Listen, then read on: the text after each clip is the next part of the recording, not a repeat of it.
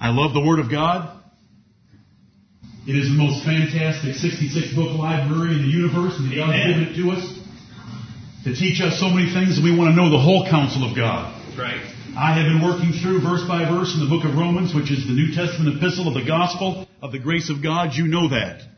But at the same time, there's a book in the Bible called Daniel, and it has value for us as well. I hope this will build your faith. It will teach you that the vanity of life, though you were the greatest on earth, you can still die at 32 years and 8 months, miserable in your stupor from a drunken party the night before. Let's learn as many things as we can in a few minutes. I have 90 slides.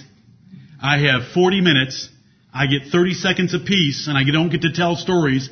And I have lots of stories from over 100 hours of reading and research, putting these 90 slides together. I hope that it's beneficial to you, and I hope the young men in this church will understand the book of Daniel so they cannot be led astray. Alexander the Great, the name the world gives him. There's a statue on top of his sarcophagus. There's what he looked like. There's another picture of his facial expression. Why do we study Alexander? Because we want to remember that God sets up kings and He removes them. Amen. We want to have our faith built by fulfilled prophecy, because in this passage right here, John 13:19, one of many in both Testaments, Jesus said, I tell you these things before they come to pass, so that when they come to pass, you will believe that I am He. Amen. This is the God of heaven. He wants to prove that He is the only God because He's the only one that can tell things in advance. Right. We want to learn an exciting prophecy from the book of Daniel that might encourage you to read the book of Daniel and realize Daniel is exciting. Amen. We want to be saved from prophetic confusion and heresies. There are two large denominations that have grown rapidly in the last 150 years, and it's because of their misunderstanding of Daniel that puts them in gross error. They are the Seventh-day Adventists and the Jehovah's Witnesses. The Jehovah's Witnesses are nothing but a little small group of disgruntled Seventh-day Adventists that went out on their own. They both came out of a misunderstanding of Daniel chapter 8.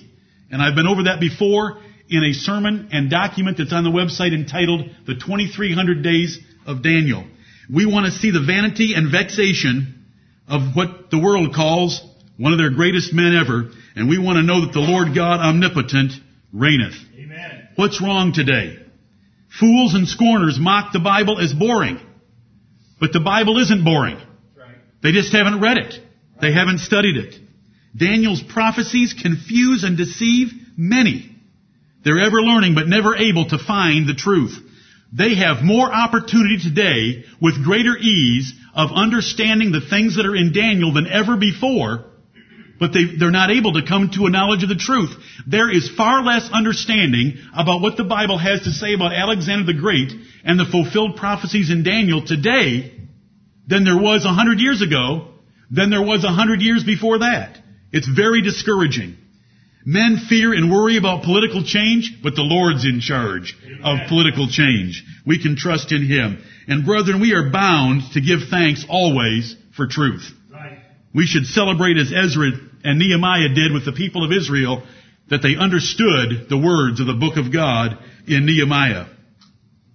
Why study Alexander? Listen to this verse from Daniel 2:44. In the days of these kings, we're going to learn about some of these kings. Starting with Babylon, then Persia, then Greece, then Rome. In the days of these kings shall the God of heaven set up a kingdom, Amen. Which shall never be destroyed. Amen. And the kingdom shall not be left to other people. The Babylonian kingdom was left to the Persians. The Persians was left to the Greeks. The Greeks was left to the Romans. The Lord Jesus Christ has them all. It shall break in pieces and consume all these kingdoms, and it shall stand forever. A kingdom set up by the God of heaven is what the New Testament calls the kingdom of God and the kingdom of heaven. Set up in the days of these kings. Not set up in the future, set up in the days of the rapid succession of Babylon, Persia, Greece, Rome. What made Alexander great? The greatest military general ever. No one ever covered so much ground, conquered so many enemies, superior to him in numbers than did Alexander in just 3 years. Right. Conquered a dominant empire by the age of 30. He had exceptional package of traits and circumstances. A very ambitious, driven military leader of Greece and Macedonia named Philip II was his father.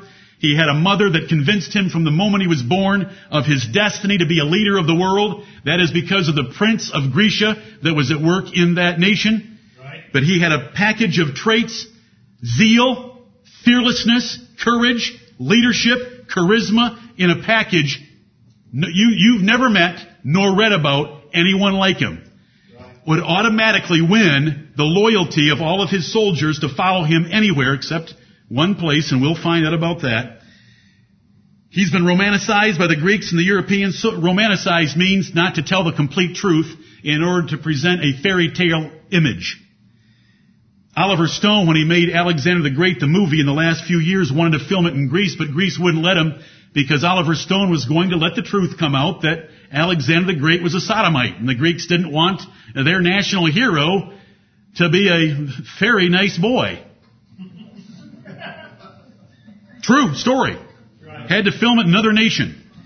He furthered his own reputation by carefully guarding what came out about him and calling himself the Great and calling himself divine. He Hellenized the world, meaning he spread Greek culture to the world. There's a whole sermon, or a half a sermon, in that subject alone, by God creating a universal language for the writing of the New Testament and its dispersion throughout the known world in the Greek language. Before Alexander, let's get a picture of history. Let's go back to 514 BC. 514 years before the Lord Jesus Christ was born, Nebuchadnezzar I came into power in the Babylonian Empire, defeated the Assyrians, and ruled the world. You can read about it in the book of Daniel and other places in the Bible. He is called God's servant. He is called the King of Kings. As far as earth is concerned, God called him the King of Kings. Darius and Cyrus, though, overthrew his grandson Belshazzar and took the city of Babylon in one night, as we've studied before, a few years later. In between these two dates here, we have the Jews from Judea captive in Babylon, and Daniel was there in between those years. And then Cyrus the Persian, right here, gave a decree for the Jews to go back to Jerusalem and rebuild their city and temple. In 408 BC, 50 years later, there was a huge battle in Greece where Darius, another Darius, invaded Greece with an army, the father of Xerxes, and a large army was defeated, came home, and his son Xerxes then, 10 years later, raises the largest army and navy ever seen in the history of the world by far. 5 million men marched and went on 12,000 ships across the Mediterranean from the Persian Empire. The Bible's going to tell us about these events. See, I have to tell you these first because most of you weren't paying attention as well as you should have in 6th grade, 8th grade, 10th grade, and freshman history.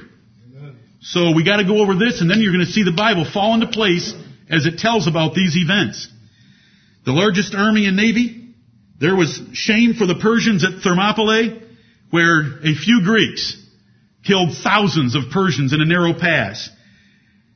By deception and betrayal, by a foolish Greek, Xerxes was able to gain the upper hand. The Greeks had already evacuated Athens, but he burned it, and that was seared into the memory of the Greeks, and they would never forget it, and it's what drove Alexander's father and what drove Alexander, and it was part of what the prince of Grecia used to stir up that nation.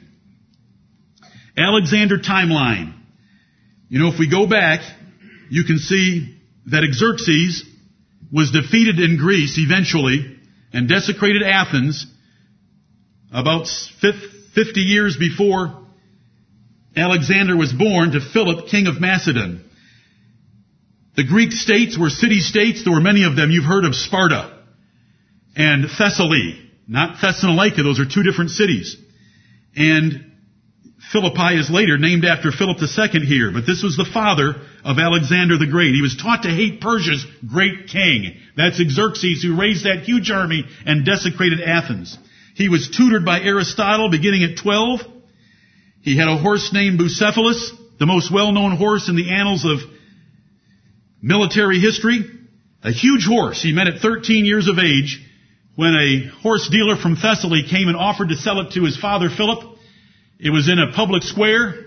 Philip said, "I don't want that horse. He's too dangerous. Huge head, huge body." Alexander was 13 years old. He took his coat off, walked over and whispered to the horse and turned him in a half circle, got up on him and said, "May I have him?" He had put the horse's face into the sun because he had noticed the prince of Grecia was at work.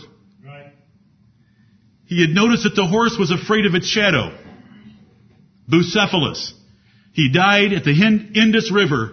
It carried him 12,000 miles in his battles. But anyway, who cares? Hey, I told a story and now I'm behind. At the age of 16, when Philip went out of Macedonia to war, he left his young 16-year-old son in charge. During that time, one of the city-states named Mede revolted. He gathered a small army, went and crushed their revolt, and renamed their city that they had called Mede for a long time to Alexandropolis. His first of 30. Before he dies, he will have named 30 cities Alexandria or Alexandropolis. At the age of 18, he led a furious charge, which is characteristic of him, because he was fearless and possessed of a spirit of absolute fury against military opponents. In a battle with his dad, he went at the Theban best from Thebes and aided and contributed a large part to that military victory. His timeline, 336, he's 20 years old. His father was assassinated. There's so much murder, mayhem, adultery, sodomy, betrayal in the annals of Persian and Greek history. It's enough to make you sick. But it's part of the spirits that were behind them. When a spirit of the devil is in a man or in a people, they will show it by their irrational, wicked behavior. The spirit of lying and the spirit of murder. And the spirit of rage. But anyway, at 20, he's king of the best army in the world, though by far the smallest. The most disciplined troops, the best military tactics, had been gained by Philip and taught to his son. This is all well known in military history. He subdues the Greek states and local enemies so that he won't have any problems at his backside, and he's going to fulfill the dream of all Greeks to go and wreak vengeance on Persia for what they did under Xerxes 70 years earlier. At 22, he begins the campaign. His first battle is at the river Granicus, just inside Asia Minor. He then takes on Darius III at the Battle of Issus. He goes to Egypt. He's crowned pharaoh. He defeats Darius III for the final time at Gaugamela. Persia is all his. He takes the city of Babylon. He takes Susa, Shushan the palace. He burns Persepolis, the most beautiful city of the Persians. And he prepares for India. He goes and takes on the Indians at the Indus River and has a huge battle here at the Hydaspes River. He came home and made it home just in time to get to Babylon so that he could die at the age of 32 after a drinking party. The exact cause, still unknown, but he would be in 36-hour stupors because he was a drunkard. It's amazing that a man could defeat such enemies and such superior odds and yet fall victim to a bottle and be unable to stop his drinking. In just a few years, notice the difference between these two dates. In just a few years, his two sons, his wife was pregnant when he died, his wives, his half-brother Philip III, and his mother were all murdered in 6 years. There was no posterity left to him whatsoever. He was cut off of the earth, plucked up by the God of heaven, because the God of heaven was through with him. And the empire was divided to his 4 generals. This is what it looks like. Here's one general, Seleucus, got Persia and Syria. Let me note right here is Jerusalem. Ptolemy, another general, got Egypt to the south. Lysimachus got Asia Minor. Cassander got Greece.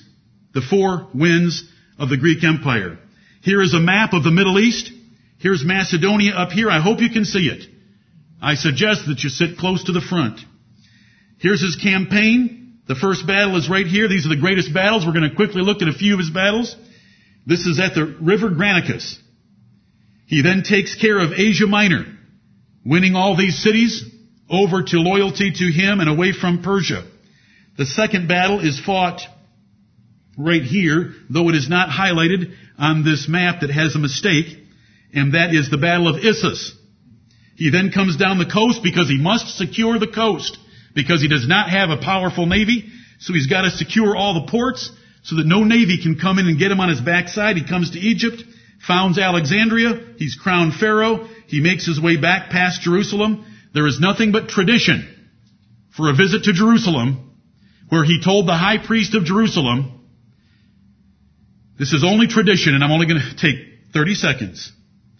He met the high priest of Jerusalem, and he told him, you may keep your religion, and you may keep all that you do in Jerusalem, because before I embarked on this campaign, I was told by your God that I would be successful. It's not in the Bible. He then meets Darius III in the plains of Babylon, the plains of Shinar, the plains of modern-day northern Iraq, for the decisive battle of overthrowing the Persians. He comes and takes Babylon, he takes Shushan, he takes their great city Persepolis, and then he goes through this vast territory of Afghanistan and the other stands that are over there as he works toward Pakistan. This route is terribly long, 12,000 miles in 5 years. Go home and divide that and then do it by foot. Until he comes to the Indus River here and takes the Indians on, his men will go no further. They do not want to punch through India to the great ocean that they thought was over there, so they come down the Indus River, they go home, and he dies in Babylon right here. I hope that gives you a little bit of a picture. This is the Mediterranean Sea. This is the Black Sea. This is the Caspian Sea. What was battle like for Greeks? The Greek phalanx. The most potent weapon in the world's militaries at that time. Those spears are approximately 17 to 20 feet long. They weighed 12 to 15 pounds. I'll show you a picture in a moment. The first four lines all have them pointed forward. Their shields are locked together. The shield hung around their neck because they had to use both hands on something that was 18 feet long and weighed 12 pounds. It was hooked to the shield next. It covered their left half of their body and the right half of the body of the next one. They stood next to each other and they marched forward. They did not run. They did not get disorganized. And an opposing army could not allow them to split their army. And an opposing army was not disciplined like this, but was running at them. And they would just be impaled on this multitude of spears. You got to understand that one spear is sticking out 16 feet. The next one is sticking out 14, 12, 10, 8. And the rest are ready to drop into place if a man falls. The Greek phalanx.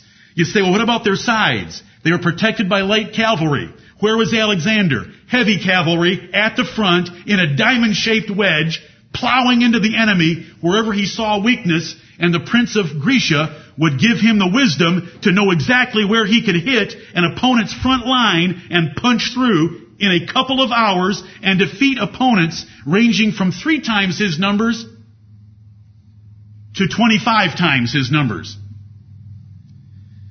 The Greek military formation. There's a sarissa that was used by the phalanx. There's a normal 6-foot man holding it. 13 to 21 feet long, 12 to 15 pounds. The butt was pointed, so if they were being charged by elephants in India, they would just drop that butt into the ground and let that poor little 6-ton animal impale itself on an 18-foot thermometer. Do you know what happened when you met Persians that only had 8-foot spears? They were at a slight disadvantage. Right. We have boxing matches today where they love to tell you that one man has a 36-inch reach or a 60-inch reach, and the other boxer has a 62-inch reach. Well, what if an army has a 16-foot reach and the other army has a 6-foot reach with an 8-foot spear. You're in trouble. What if you're going to try those spears with a sword? The Battle of Granicus. Let's look at a few of his big battles. Alexander, this is his first battle. He's 22 years old. He meets the Persian satraps. Those are the provincial governors. Darius III was not here. They did not consider him enough of a threat yet. He crosses with 40,000 men. His army was never bigger than 40,000 men. Macedonians, very loyal to him. They would follow him anywhere except deeper into India after facing war elephants. But the war elephants killed far more Indians than it did Macedonians, because they threw so many javelins and darts at them that the enraged animals, not killed, darts or javelins don't kill elephants. The enraged animals would turn around and stampede their own army. The poor Persians, and this is the Prince of Grecia helping. You gotta read it. They made a terrible mistake, and Alexander knew it in 1 second. After a day's march, when they crested a hill at the Granicus River and saw the Persians encamped on the opposite side on a steep bank overlooking the river, he knew in 1 second he had the battle. 3-1 odds. They're on the high ground across the river because they put their cavalry on that bank, and a man can't fight when he's on the back of a horse because he can't move. Cavalry is for charging. It's not for being mobile. Anyway, I'm getting ahead of myself. He was warned to plan before attacking. Though he had finished a day's march, he attacked right then. Across the river, up the bank, and into the Persians, with the fury of a man possessed. Right. Everyone knows about it. His temperament has been written about in many pages by historians favorable to Greece and not favorable to Greece. His furious charge broke through and scattered the Persians. 129 Greeks, thousands of Persians dead after the first battle. Battle of Granicus. Here's Macedonia and Pella. You probably can't see Pella in the back of the room. That's where Alexander was born. He had to come due west, keep these things in mind, and cross the Hellespont, right here. The separation between Europe and Asia, one of the most important bodies of water in the world. It's a strait that connects the Aegean Sea with the Black Sea. This is the Sea of Marmara that leads to the Black Sea. You can see Athens down here. You can see Sparta. Corinth is in here. Bible towns. Philippi is up here. He went due west and came to the great division between Europe and Asia, and that was the line in the sand for the Persians. He crossed over because he was going after Darius. The Battle of Granicus, here's that division leading up here to the Black Sea. Alexander came and crossed, marched his men, and if you can see in the back, here's the battle at the river Granicus. The Persians are on the east, Alexander is on the west. This is what it looks like. He had thousands of Greek mercenaries in the back. The Persians didn't trust them. If they'd have put the Greek mercenaries at the front, with the man controlling this cavalry, Memnon, a man from Rhodes, a traitor to Greece, he'd have repelled Alexander. The Macedonians could outfight several Persians, but they put him in the back because they didn't trust him. Here's the cavalry up on a bank over a river, unable to move. You're sitting on a horse. What can you do? They're not going to jump off the bank. They'd all break their legs. They're just waiting up there. They can't do anything. Alexander, in a second, approaches, splits his men up. Parmenion, who's a 60-year-old battle veteran of his father, is over on the left side, always fighting the same formation. This is Alexander right here, his famous companions, the best heavy cavalry in the world.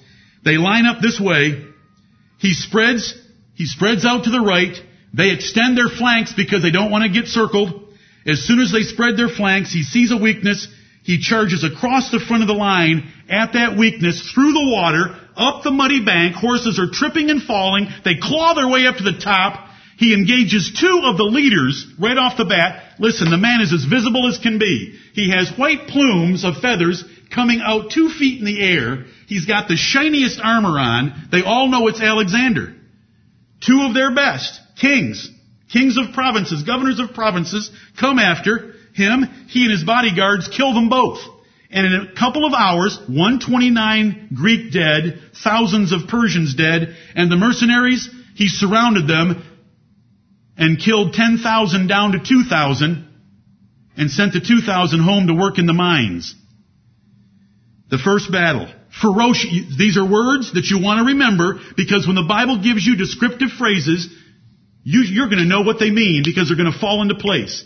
This information is available to all. This is not one historian nor 10. This is the way Alexander conquered the world. The Battle of Issus, this is the second battle. A year later, he takes all of Asia Minor, gets all the city-states loyal to him. Darius brings a large army from Babylon. Historians vary from 100 to 600,000. The small numbers are always modern historians who will not allow that they could have put an army in the field of 600,000 men. There's two reasons. Number one, no one in modern times has ever done it. Number two, they don't want to believe the Bible and the numbers that are found in the Bible. Amen. So they take Herodotus and others, historians that were living at the time, some favorable, some unfavorable to Greece, that describe the number of men in the armies. They are written in the inscriptions of some of these kings about their armies. But modern men have never seen an army in the field of over 100,000 men at one time. So they can't imagine it. So they run it down. But all the old historians, around 600,000 and up. And 20 to 40,000 cavalry. Darius flanked Alexander. Didn't make a bit of difference, because Darius chose too small of a battle area for that big of an army. Alexander took his heavy cavalry right at Darius. Darius at the heart of a woman compared to Alexander the Great. As soon as he saw that gold chariot with gold armor in the middle of the Persian army, he drove his wedge-shaped heavy cavalry right through the front lines. As soon as Darius saw that Alexander was making progress through the front lines, he turns that gold chariot around and runs for his life, dumps it to grab a lighter chariot, because horses have trouble hauling hundreds of pounds of gold. He leaves his mother, he leaves his wife, and he leaves his sons in a tent, his chariot, his bow, and his mantle. Yeah, okay, that's down here. Sorry, I'm getting ahead of myself. The next battle, 2 years later, he takes all of what's called Palestine and he takes Egypt. Darius III raises the largest army, 1 million men. He chooses a flat area in northern Iraq that will be to the advantage of his chariots and men. Alexander, same formation that you saw earlier, went 30 degrees, 45 degrees right. He just kept going right, leaving his phalanxes until he spread 1 million men thin enough that he could dart back again and drive through the thin front. Because these men that counted on numbers, they counted on having a solid front. But that solid front is thinned down in depth the wider you make it, even if it's 1 million men. Anyway, it's exciting to read about it. You're going to see how it falls into place with what the Bible says about them.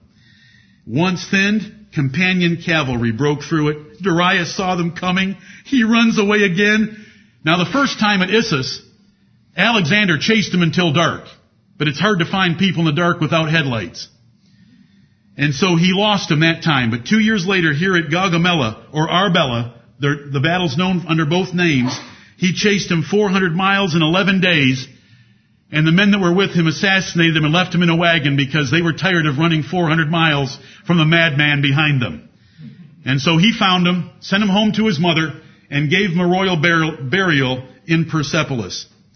The Battle of Hydaspes in India. Alexander reached the Pakistan-Indian border. His opponent had cavalry and elephants. It was the most difficult battle for the Greeks. They won, but his men didn't want any more of India. They mutinied. Now, there was an arrangement at all times that they would agree unanimously about what they were going to do. But this time it was Alexander against the army, and Alexander had to submit because they were not going to go further. They wanted to go home. And so they came down the Indus and went back to Babylon.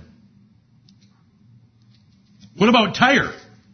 Okay, between the Battle of Issus, remember when he's securing all the ports? What was the wealthiest port in the world at that time? Tyre. The Bible has chapters and chapters about Tyre. Remember, David and Solomon were friends with a man named Hiram, who was the king of Tyre, because he provided them building materials for the temple and their personal houses. Tyre was a very great city in the Bible, incredibly rich. It had an island set about a half to 3/4 of a mile offshore, where there was part of the city, and part of the city was on the mainland, and it had 2 natural ports that were just wonderful. You're going to see a diagram in a moment. The great city of Carthage, that was just a colony of Tyre.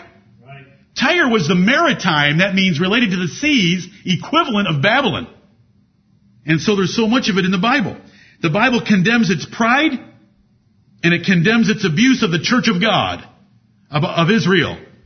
Because when Nebuchadnezzar came in and razed, R-A-Z-E-D, burned and looted and desecrated Jerusalem, they laughed at it. And the Lord took note of that, and it's written in the Bible. So Nebuchadnezzar came and did that to Tyre.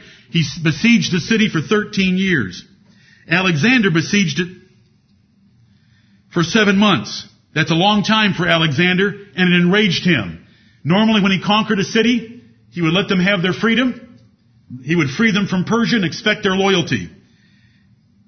He killed this city down to a few thousand and shipped them off as slaves, sold them as slaves. He crucified 2,000 on the beaches facing the city. What does the Bible say about Tyre? They shall destroy the walls of Tyrus. It was an island. It had a rock wall that was at the edge of the sea that went up 150 feet. That is a 15-story building around the island. You are in the water on a boat. You try to thrust against a stone wall that high. There's things falling on you while you're trying to do it, but you have no leverage. And it's 3/4 of a mile from shore. They shall destroy the walls of Tyrus. They're going to break down her towers. I will scrape her dust from her and make her like the top of a rock. He's going to smooth her out until there's nothing left, the Lord says. They shall lay thy stones, thy timber, and thy dust in the midst of the water. I will make thee like the top of a rock. This is a repetition. These verses are all from one chapter. There's chapters about Tyre. Thou shalt be a place to spread nets upon. Thou shalt be built no more, for I, the Lord, have spoken it, saith the Lord God. This is what the Lord said about Tyre. What happened? Here it is. Here's the city of Tyre and the old Tyre. Nebuchadnezzar destroyed the old Tyre here. So Alexander approaches and tells them to submit. They defy him. What in the world is he going to do?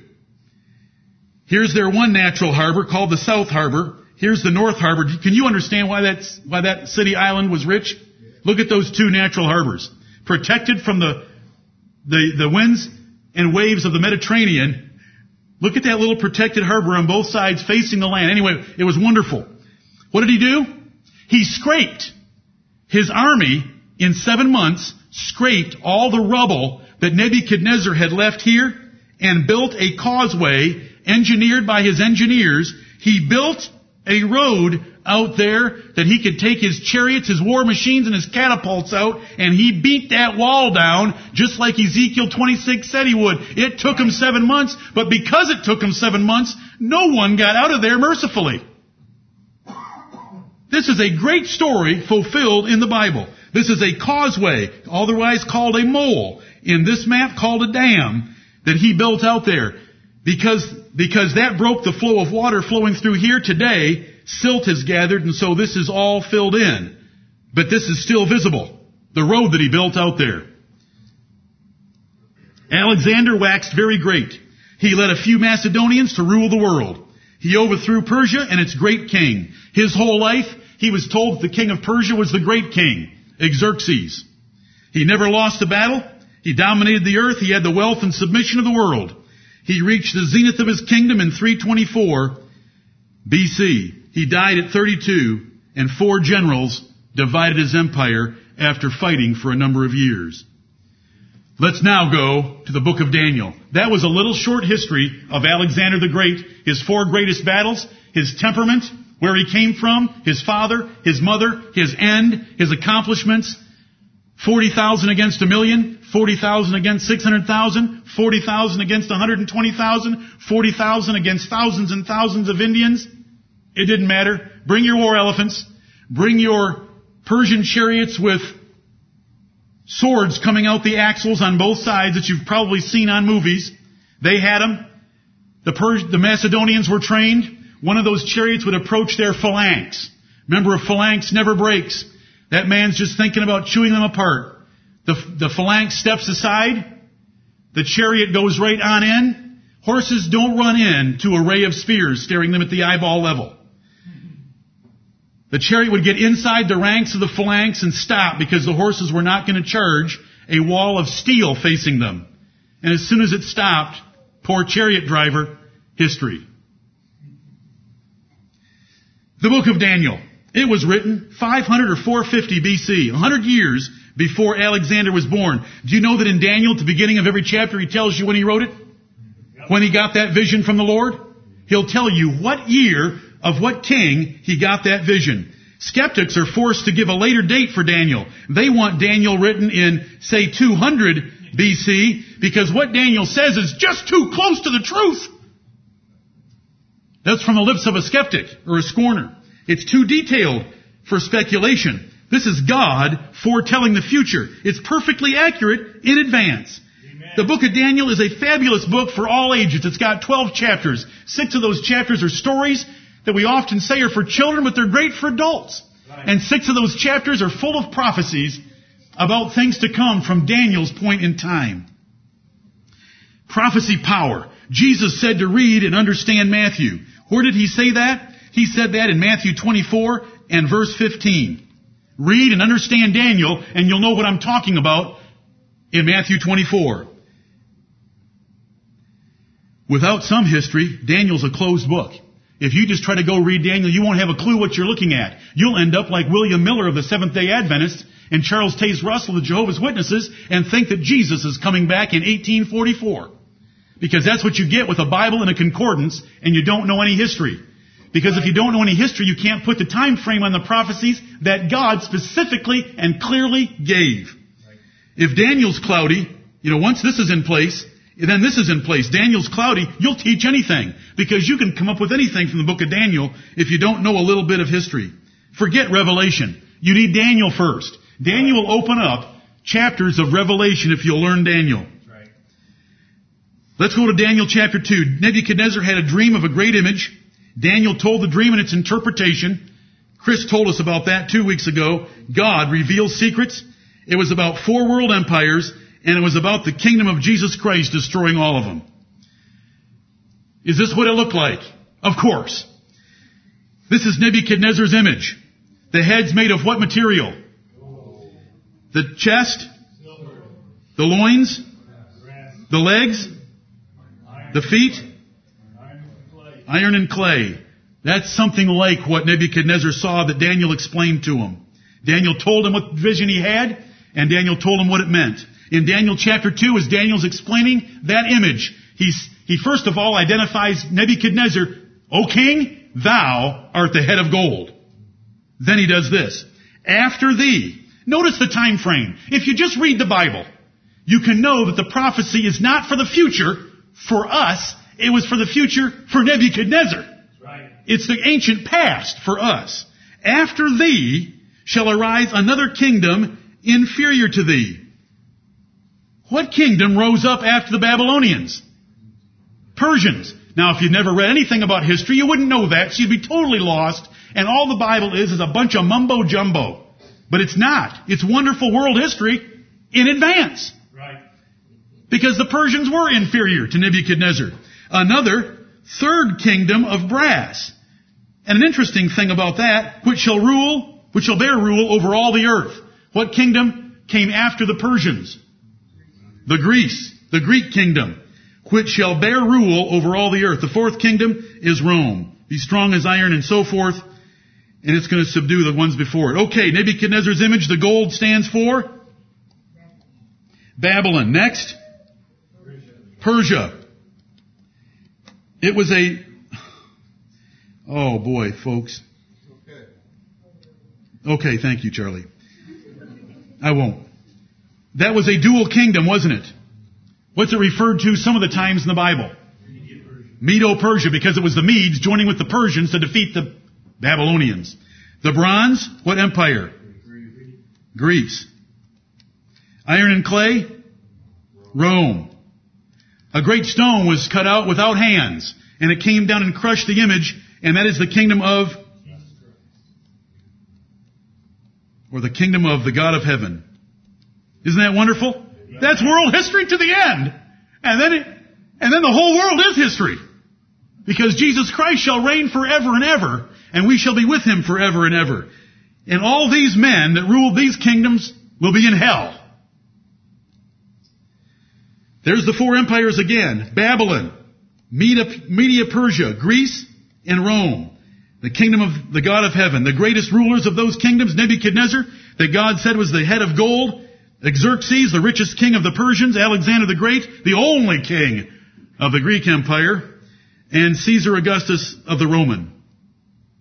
Which shall bear rule over all the earth is what Daniel 2:39 told us.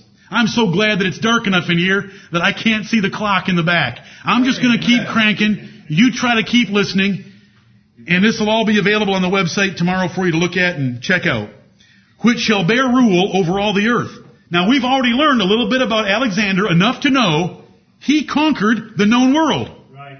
Now this is a statement made about the third empire. We know what the first one was. It was Babylon. We know what the second one was because it's the one that defeated Babylon that let the Jews go home. It's Persia. We know what comes after Persia. It's the Greeks. Now there's more, but we already know that. And so when it says this about the third empire, it's talking about Alexander the Great's rule. He built an Alexandria in Egypt. He built one in India, and about 30 more. He ruled the world's greatest empire at 30, and he wept. According to legend, some historians say, he wept for having no more worlds to conquer at the poor age of 30. Which shall bear rule over all the earth. Daniel chapter 2. We've been to Ezekiel 26. How in the world, and why in the world, would all the dust, timbers, and stone of Tyre be put in the midst of the sea? Because Alexander the Great is in Ezekiel 26. What about Daniel chapter 2 when the third kingdom would bear rule over all the earth? Alexander the Great in Daniel chapter 2. The four world empires and their greatest rulers looked like that until, tossing on his bed, Nebuchadnezzar saw this. A stone cut out without hands that filled earth and crushed that image of those world empires. The army of the Lord Jesus Christ. What numbers does he have in his army? Let's talk about the phalanx of angels. Give me the number. 10,000 times 10,000. That's 100 million plus thousands of thousands. Then he's got an innumerable company of angels, but then he's got a multitude that no man can number of saints. Praise the God of heaven. Amen. Right there is what Nebuchadnezzar saw. And what Daniel got to tell him was that in the days of these kings, the God of heaven is going to set up a kingdom. And if you go read Luke chapter 3, do you know that it takes several verses to tell you in the 15th year of Tiberius Caesar, and it goes on to list all the provincial governments of the Roman Empire so that you can know exactly when John the Baptist burst onto the scene at the Jordan River and said, the time is fulfilled, the kingdom of God is at hand. Amen. And it's been here for 2,000 years. Praise the Lord, we're part of it, and this is one of its outposts right here. The great multitude is in heaven, of whom the whole family in heaven and earth is named, after God our Father and His Son, the Lord Jesus Christ, reigning at His right hand with a rod of iron and riding a white horse that's dripping with the blood of His enemies. Right. This is the Word of God and what it says about our Savior. Amen. And we are sworn to loyalty into His army, and we campaign with Him when we take His oath upon us as Jesus Christ is the Son of God in the waters of baptism. Daniel chapter 7. Daniel dreamed about four beasts. They represented the same four empires. Remember, the third empire was Greece. I'm sorry if my writing just irritates you. I hope that it helps keep your eyes where your ears are. More details were given about Greece in Daniel 7, especially in this one verse that's all about the third empire. This is what it looks like. This is what sort of. I've been working on drawing. This is what Nebuchadnezzar saw here on the left. And in Daniel chapter 7, the first beast that came up was a lion, Babylon. The second beast was a bear. It rose up on one side, meaning that the Medes got it started and the Persians were the ones that made it great. And it had 3 provinces of Babylon in its mouth. The third kingdom, which is what? Is a leopard with how many heads? 4 heads. And how many wings? 4 wings. And then the dragon of the Roman Empire. That's Daniel 7. Daniel 7:6. This is the third animal. After this I beheld, and lo, another, like a leopard, which had upon the back of it 4 wings of a fowl. 4 wings, 4 heads, dominion was given to it. Let's read it again. Daniel chapter 7, verse 6. After this I beheld the lion, the bear, and lo, another, like a leopard, which had upon the back of it 4 wings of a fowl. The beast had also 4 heads, and dominion was given to it. I love the Bible. Amen. I love the God of heaven, and I love His Word that He's given us. I've already told you enough to know you know exactly what that says. I'm going to go through it to make sure that you know it, but there it is. Well, let's go back. Let's not waste my drawing. 4 heads, 4 wings, a leopard. Like a leopard. What's a leopard known for? As fast as you go, you can go home. Alexander's army was very mobile and fast. He was in places that his opponents could not figure that he could get men disciplined enough to move that fast. Because it was 40,000 instead of 1,000,000. They were loyal Macedonians, not mercenaries of the Persian Empire. They had not lived luxurious lives.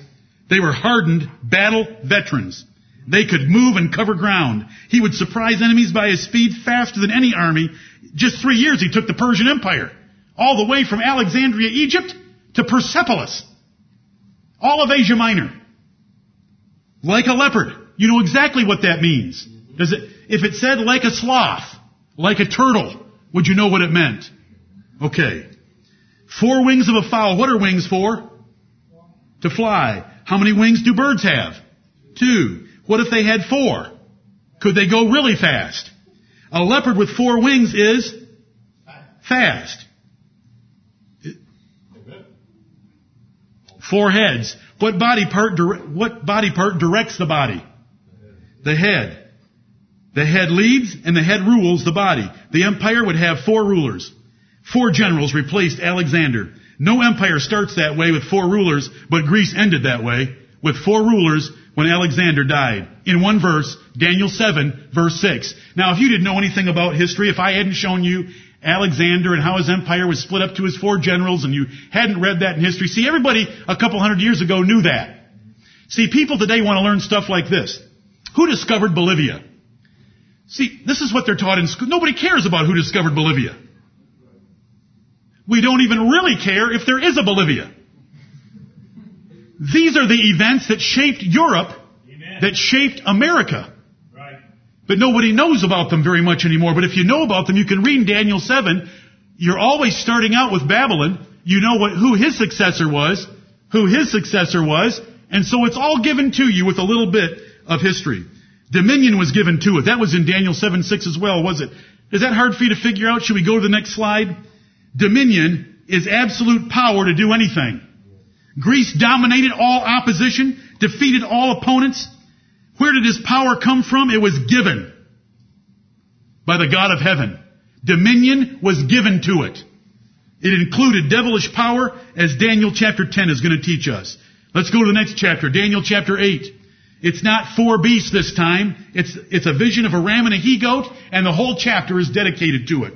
A ram and he-goat. Now, the Lord feels that you're getting tired figuring stuff out on your own.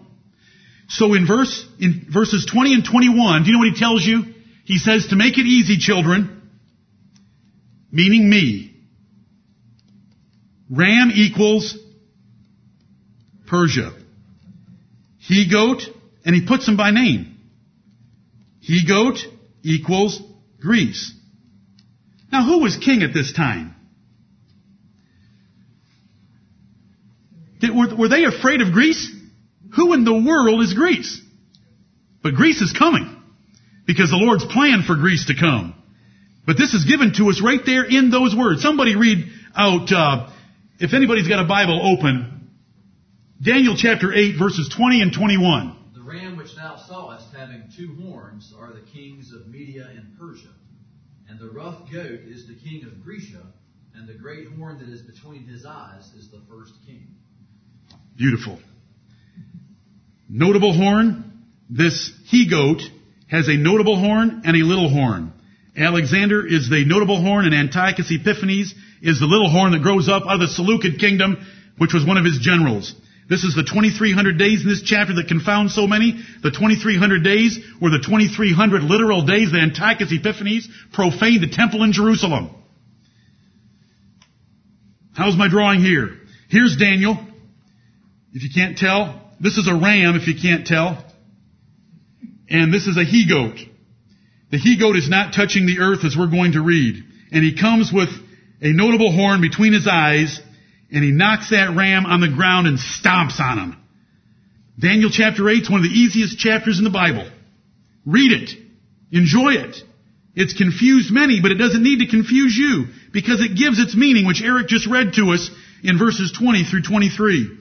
Thank God for the truth you grasp.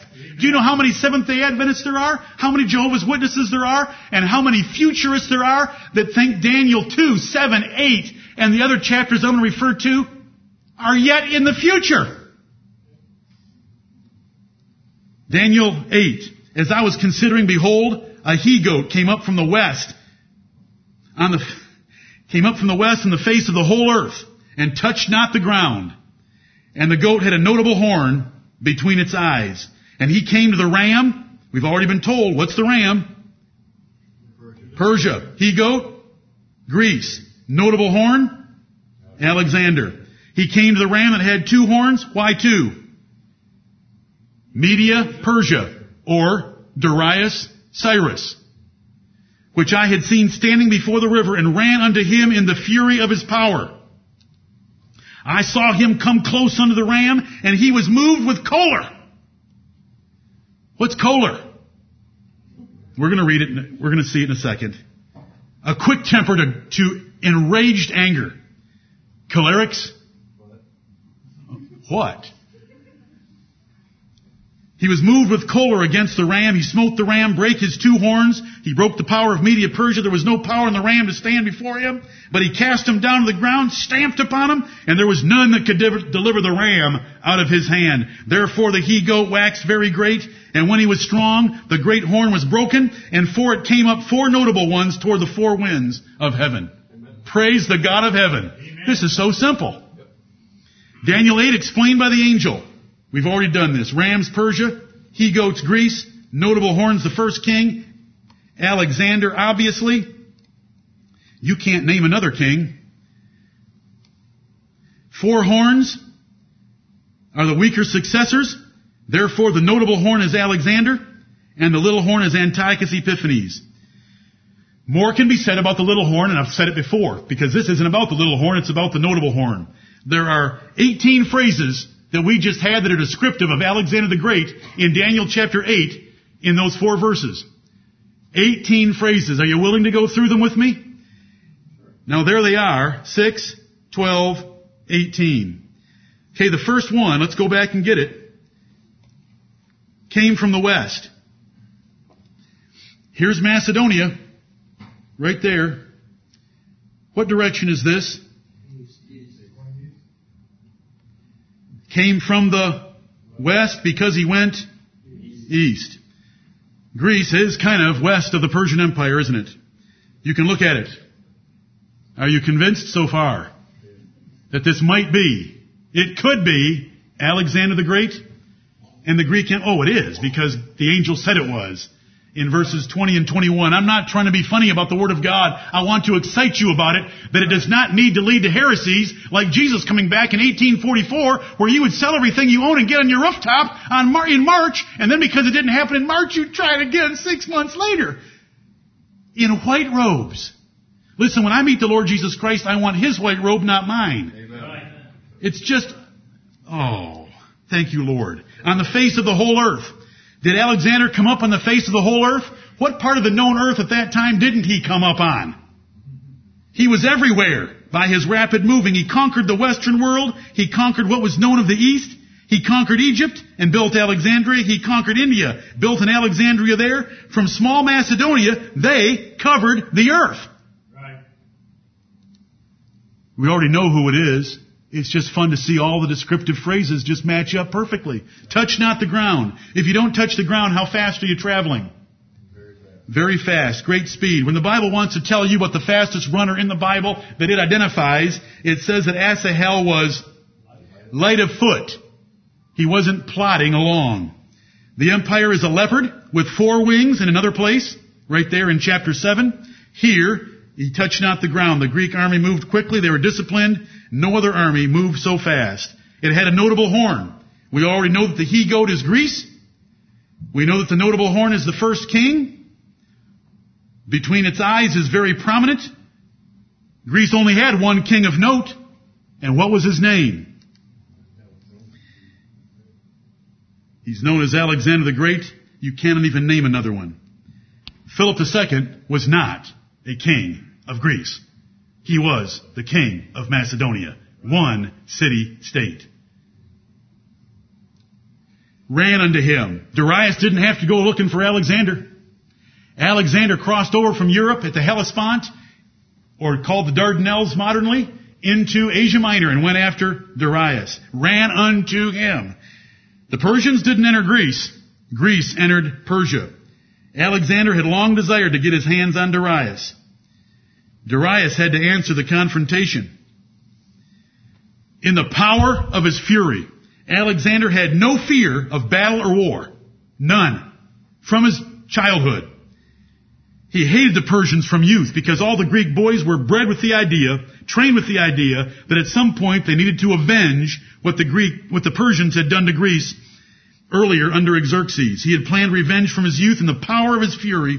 As soon as he had the rule, he went to war. He did not back away due to inferior numbers on any occasion. He came close to the ram. He crossed the Hellespont or Dardanelles. I've already said these things. It was the proverbial line in the sand to Persia. He marched on to the Granicus River where they were waiting for him. They did not have to come and get him. He went to them and he came close to the ram. And the provincial governors met him for that first battle that I've told you about. He was moved with choler. What is choler? It is quick and vehement anger and rage. Alexander had the trait in private. Did the man kill some of his best friends in angry rages? Yep. He had it in private. Did he have it in the battlefield? Absolutely. He's known for it, especially in battle. He had the trait, and he had it especially for Persians. He met the Persians. He rejected saner plans for a wise attack. Listen, they had marched all day. They got there in the afternoon. They crested a hill, saw the river, the steep bank, the Persians already at the top, on the other side waiting for them because of their scouts. Parmenian, the 60-year vet of his father, who had the left flank, said, listen, let's not fight today. The men have marched all day. Let's go upriver, cross during the night, and come down and get them tomorrow.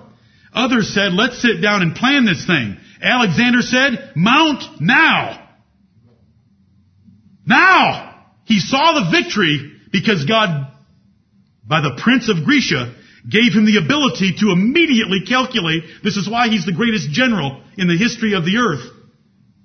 From a worldly standpoint, he knew that cavalry on the top of a bank could not move. He had them. And he knew where the Greek mercenaries were that he did not want to fight. They were in the back. He would break the front lines and cause the Persians to run before the Greek mercenaries could ever get to him. He furiously attacked when he saw them. First battle, all battles. He smote the ram. The Persians had the steep bank. They didn't have to smite the Greeks. He smote them. Alexander attacked across the river, up the bank, and into them. He brake his 2 horns. Oh, there's a typo. What did the 2 horns of the ram represent? Look, we're trying to be honest with the Word of God. It says he brake his 2 horns. Why did the ram have 2 horns? Because it represented the combined might of the Media-Persian Empire. Break his 2 horns. Persepolis, the capital, was plundered and burned. No power in the ram to stand. The Persians could not resist the Greeks. Greece's victories were easy and quick, never more than a few hours. The numbers killed of the Persians were just gargantuan. The numbers of the Greeks, very few. Granicus, Issus, Gaugamela, otherwise known as Arbela. Even though he got surprised by a flanking maneuver by Darius at Issus, didn't mean a thing. Much larger forces, no avail. More suitable terrain? Remember, Darius got to pick when and where. In northern Iraq. Alexander met him there, no problem. No power in the ram to stand. That ram tried to buy off his closest aides, tried to hire assassins, all to no avail. You should read some of the correspondence between Darius III and Alexander. I'll give you everything west of the Euphrates. You got to look at a map. That is a decent chunk of territory. I'll give you everything of the west of the Euphrates if you'll just share it with me. Why? I own the whole thing. I'm just coming to get it. Oh, you know what Darius did? He had to excuse himself and use the boys' room. In the Bible, that's called his loins were loosed. Amen. If you feel that I'm out of place. The next letter. I'm sorry, the next letter. I'll give you my daughter. If I wanted your daughter, I wouldn't ask you.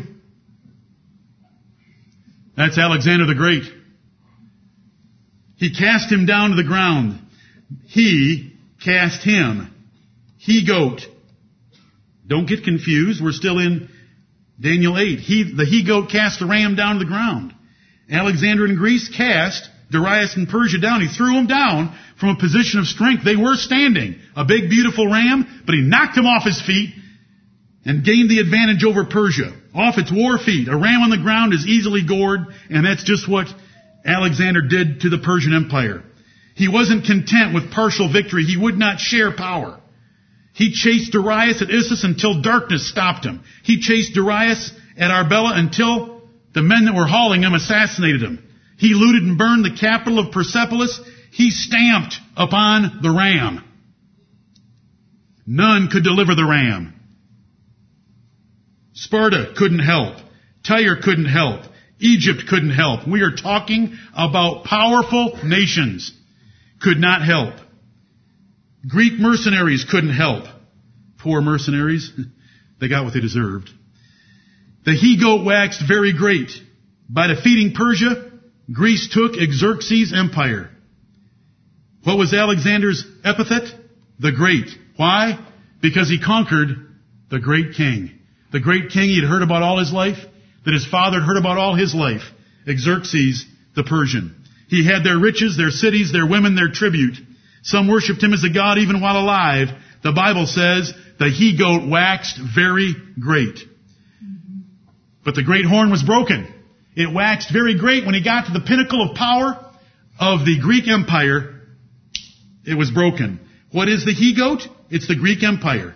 The great horn? The first king, Alexander. When strong, the horn was broken. Who's the horn? Alexander. Alexander died at the peak of the Greek Empire that was very short-lived. It quickly fell into warring factions and territories of generals and other conspirators against those generals. For it came up four notable ones. The notable or great horn was replaced by four. These are the four heads of the leopard. Clearly, the four notable did not equal the great. Daniel later clarified that they were inferior right there in 822, but not according to his strength. Alexander's four generals were notable, but not great.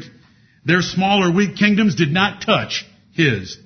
Toward the four winds of heaven. How many winds of heaven are there? Okay, let's guess at four. If there are four, which directions do they blow? They blow east. That's Seleucus, Syria, and Persia, all the way to Pakistan. To the south, Ptolemy. To the west, Cassander in Greece. To the north, Lysimachus in Asia Minor. Remember? Right there. Here's the west. Here's the east. Here's the south. Here's the north.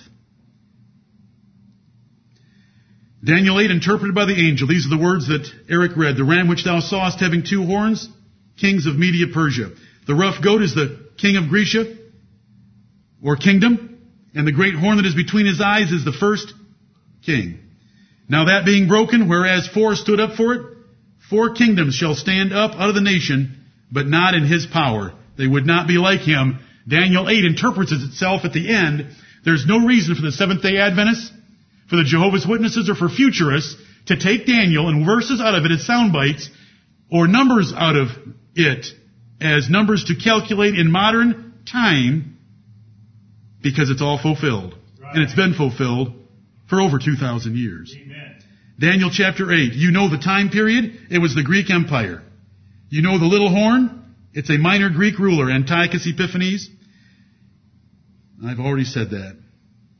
Daniel 10.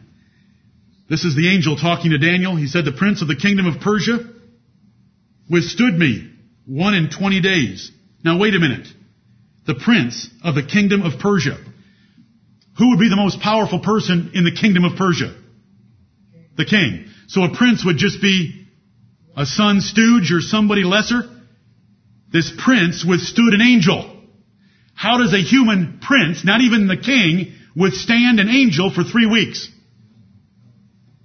What is this thing called the prince of the kingdom of Persia? But lo, Michael, one of the chief...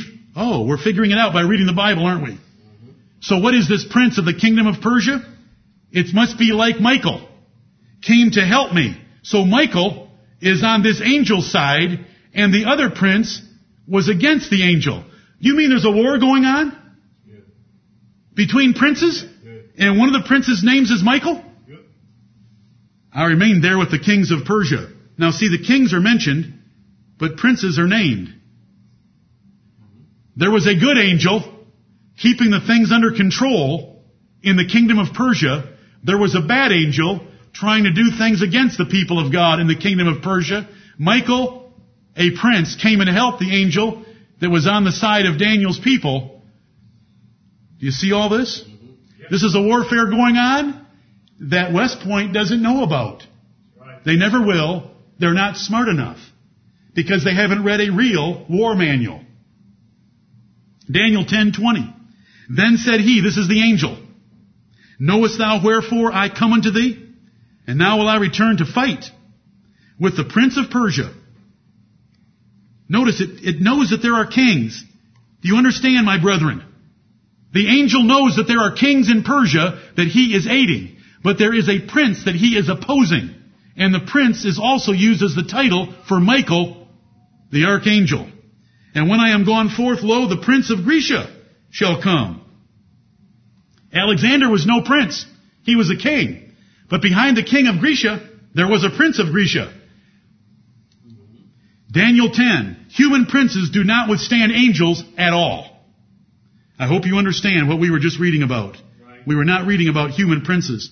The princes are angels. We saw that by the terminology used. In the Bible, in the New Testament, those angels are called principalities. That's the ruler of a political subdivision.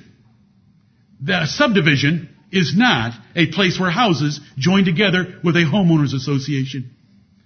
A political subdivision is something smaller than a whole empire. They're called principalities, they're called powers, thrones, might, and dominion in the Bible. Think, Job. Could those princes do things with the elements? Yep. Could they raise the Sabaeans? Did some wicked men fall on the household of Job and kill them? Yep. The Sabaeans? Did 185,000 get killed in one night by one of these princes being let loose by the Lord God of heaven? Yep.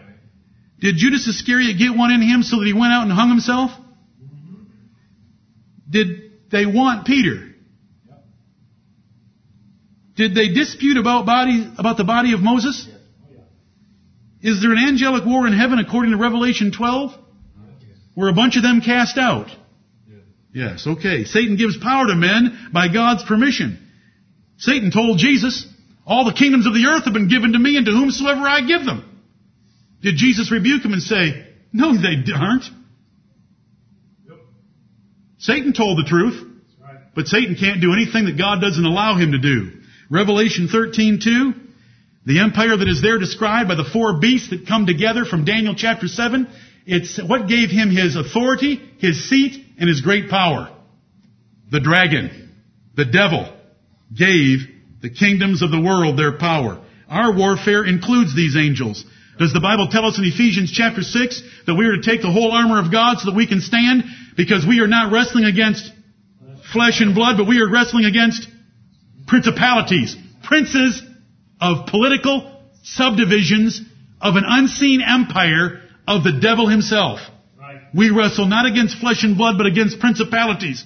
I want you to go home from this, and when you get on your knees or when you pray with your children, you will pray for God to put a hedge around your home, that the angel of the Lord will protect you and protect our nation, and that God will raise up Michaels or others like him to protect our nation from the prince of the United States, as we prayed tonight.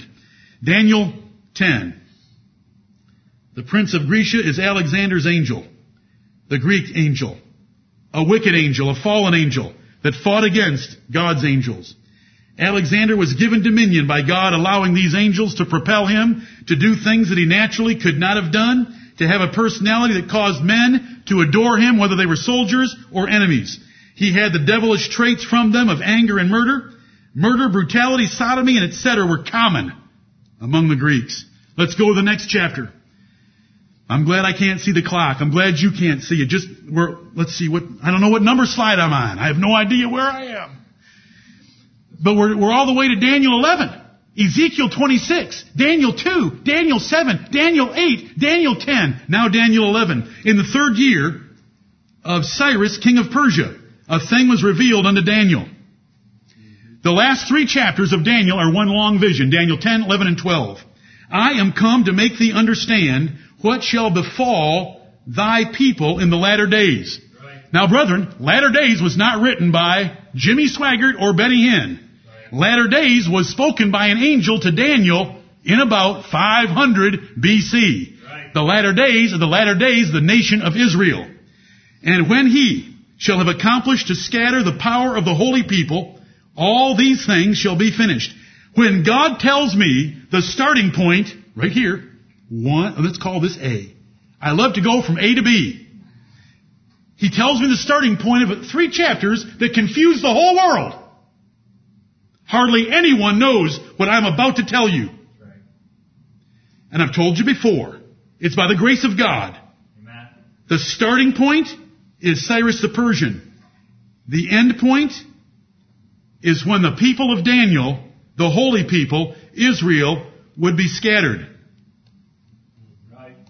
Everything in Daniel 10, 11, and 12 is between 500 BC and 70 AD, and you can follow it king by king by king to 70 AD. Amen. It covers from Cyrus to 70 AD. Thank you, Lord. Verse 2, behold, let me tell you now, let's get started, Daniel. There shall stand up yet 3 kings in Persia. Okay, Cyrus was there, so there's going to be another king after Cyrus, then another, then a fourth. The fourth shall be far richer than they all. That's the richest Persian king ever. Everyone should know it who's just read 1 page of Persian history. Xerxes. And by his strength, through his riches, he shall stir up all against the realm of Grecia. No other king has even raised half the army of Xerxes, 5 million. Now, I've already told you this, but this is chapter 11. A great king measured the 4th king after Cyrus. Precious. It's so simple. While the Persians are in power, what king raised up the whole known world against Greece? Xerxes. You're probably reading ahead and faster than I'm talking. What did he do? He raised a great army and navy against Greece that eventually brought revenge against the Persians. This is Daniel 11:2. Verse 3. A mighty king shall stand up that shall rule with great dominion and do according to his will. After Xerxes. After Xerxes, who stood up that hadn't been standing with great dominion Who is this mighty king? It's Alexander, of course. Did he rule with great dominion? Try 239, his rule will extend over the whole earth. Try 7:6, dominion was given to him. Did he do according to his will? What did he not do that he wanted to do? Verse 4, when he shall stand up, his kingdom shall be broken. When he gets to a full erect position of the strength of his kingdom shall be broken. It shall be divided toward the four winds of heaven, and not to his posterity. This is the word of God 100 years before he was born. Nor according to his dominion, which he ruled, for his kingdom shall be plucked up. It would not be transferred. It would be fought over and ripped up and plucked up by jealous generals who would fight each other for the next 150 years. Right. Till the Romans brought some peace to the area, even for others beside those. His posterity didn't get it, and his four generals didn't keep it. It went back and forth. He reached the top. His kingdom was broken. How were the Greeks broken? Alexander died. As soon as he died, the cohesiveness of his power and charisma and the loyalty of his subjects, his enemies, and his soldiers to him blew up.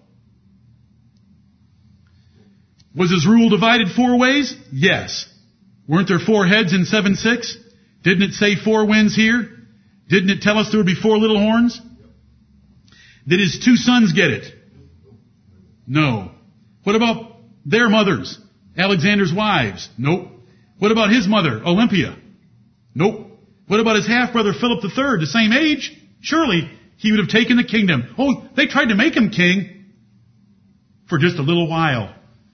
His generals fought for it and divided it, but they never had the dominion he had.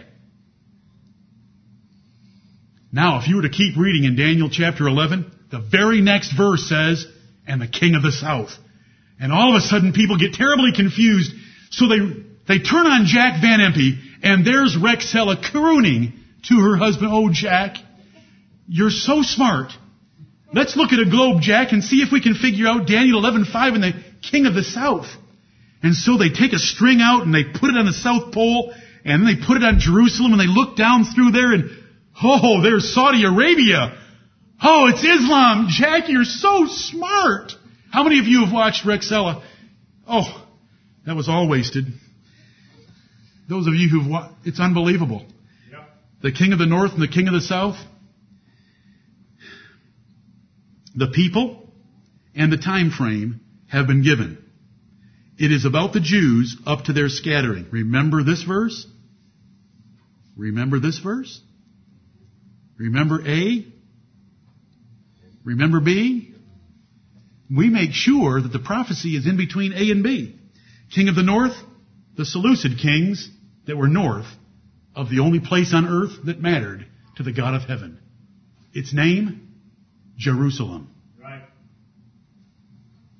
The temple of the great God was there, not yet thrown down. The church of God gathered in it. The church of the Old Testament. That is why everything is centered around Jerusalem through the Old Testament. The kings of the north are the Seleucid kings. Antiochus, 1, 2, 3, 4, and so forth. The south had Egypt, the Ptolemies, all the way to Cleopatra. Israel, the church, was between these two warring factions of the broken, fragmented Greek Empire, thus the details. That's why there is nothing in the Bible about the Mongols, nothing in the Bible about the Chinese, nothing in the Bible about the Americans, nothing in the Bible about the Europeans, because they don't matter. No Antichrist or anything even close here in Daniel 11. Remember? Seleucus has this territory. Let's make a big red dot right there, and that is Jerusalem. The south is Ptolemy and Egypt coming up, the Greeks coming down from Syria, battle back and forth, the king of the north against the king of the south, the king of the south against the king of the north. These are called the Seleucid Ptolemaic battles for 150 years. Alexander the Great in the Bible. Daniel 2:39. The third kingdom with worldwide rule on Nebuchadnezzar's image. 7:6. A leopard with 4 wings for speed and 4 heads for its fragmentation. Daniel 8. He-goat that stomped on ram. We're told what it was. Greece defeating Persia. 10:20. A prince of Grecia would come. The devilish power that would raise up the Macedonians to defeat the Persians, and then God would send the angel of the Lord to cut Alexander the Great off in one night at 32 years and 8 months. Daniel 11:3, a mighty king with great dominion. Ezekiel 26, what he did to the proud, arrogant city of Tyre. This is Alexander the Great in the Bible. What makes it special? Well, the prophecies were written 100 years before Alexander or the Greek Empire was born. Fulfilled prophecy proves the inspiration of your Bible. Amen. Fulfilled prophecy proves our God is sovereign. Right. It denies the futurists their fantasies, and it saves you from the Seventh-day Adventists and Jehovah's Witnesses. That's what makes it special. The Lord God omnipotent reigneth. Amen. What should I think as I go home tonight? Hallelujah. Hallelujah. Right. As Handel wrote and had others sing, the Lord God omnipotent reigneth. The world's greatest was dead at 32. Life is vain and vexing unless we have a hope that is far beyond the tinsel of this life. His money, his women, his loyal soldiers, his Bucephalus, none of them could help him. He died and could not draw the next breath and went straight to hell. Alexander the loser. Your king rules from heaven to hell forever. The Lord Jesus Christ. About 6 foot, or whatever a man should be in height. Sitting at the right hand of God glorified. Riding a white horse, dripping with the blood of his enemies, a name on his thigh, the Word of God. Called faithful and true, the opposite of Alexander. You are a king yourself and a brother of the king. Can you believe it? Do you know what kind of a horse the Lord puts you on in Revelation 19? White horses, just like him. You just happen to be behind him. Isn't that where you want to be? I want to be behind him when it's to battle time. You understand Bible passages that most do not. Alexander is lost. He's in hell. He has no family. He has nothing. Where will you go with the rest of your life? And when your life ends, if it's tonight,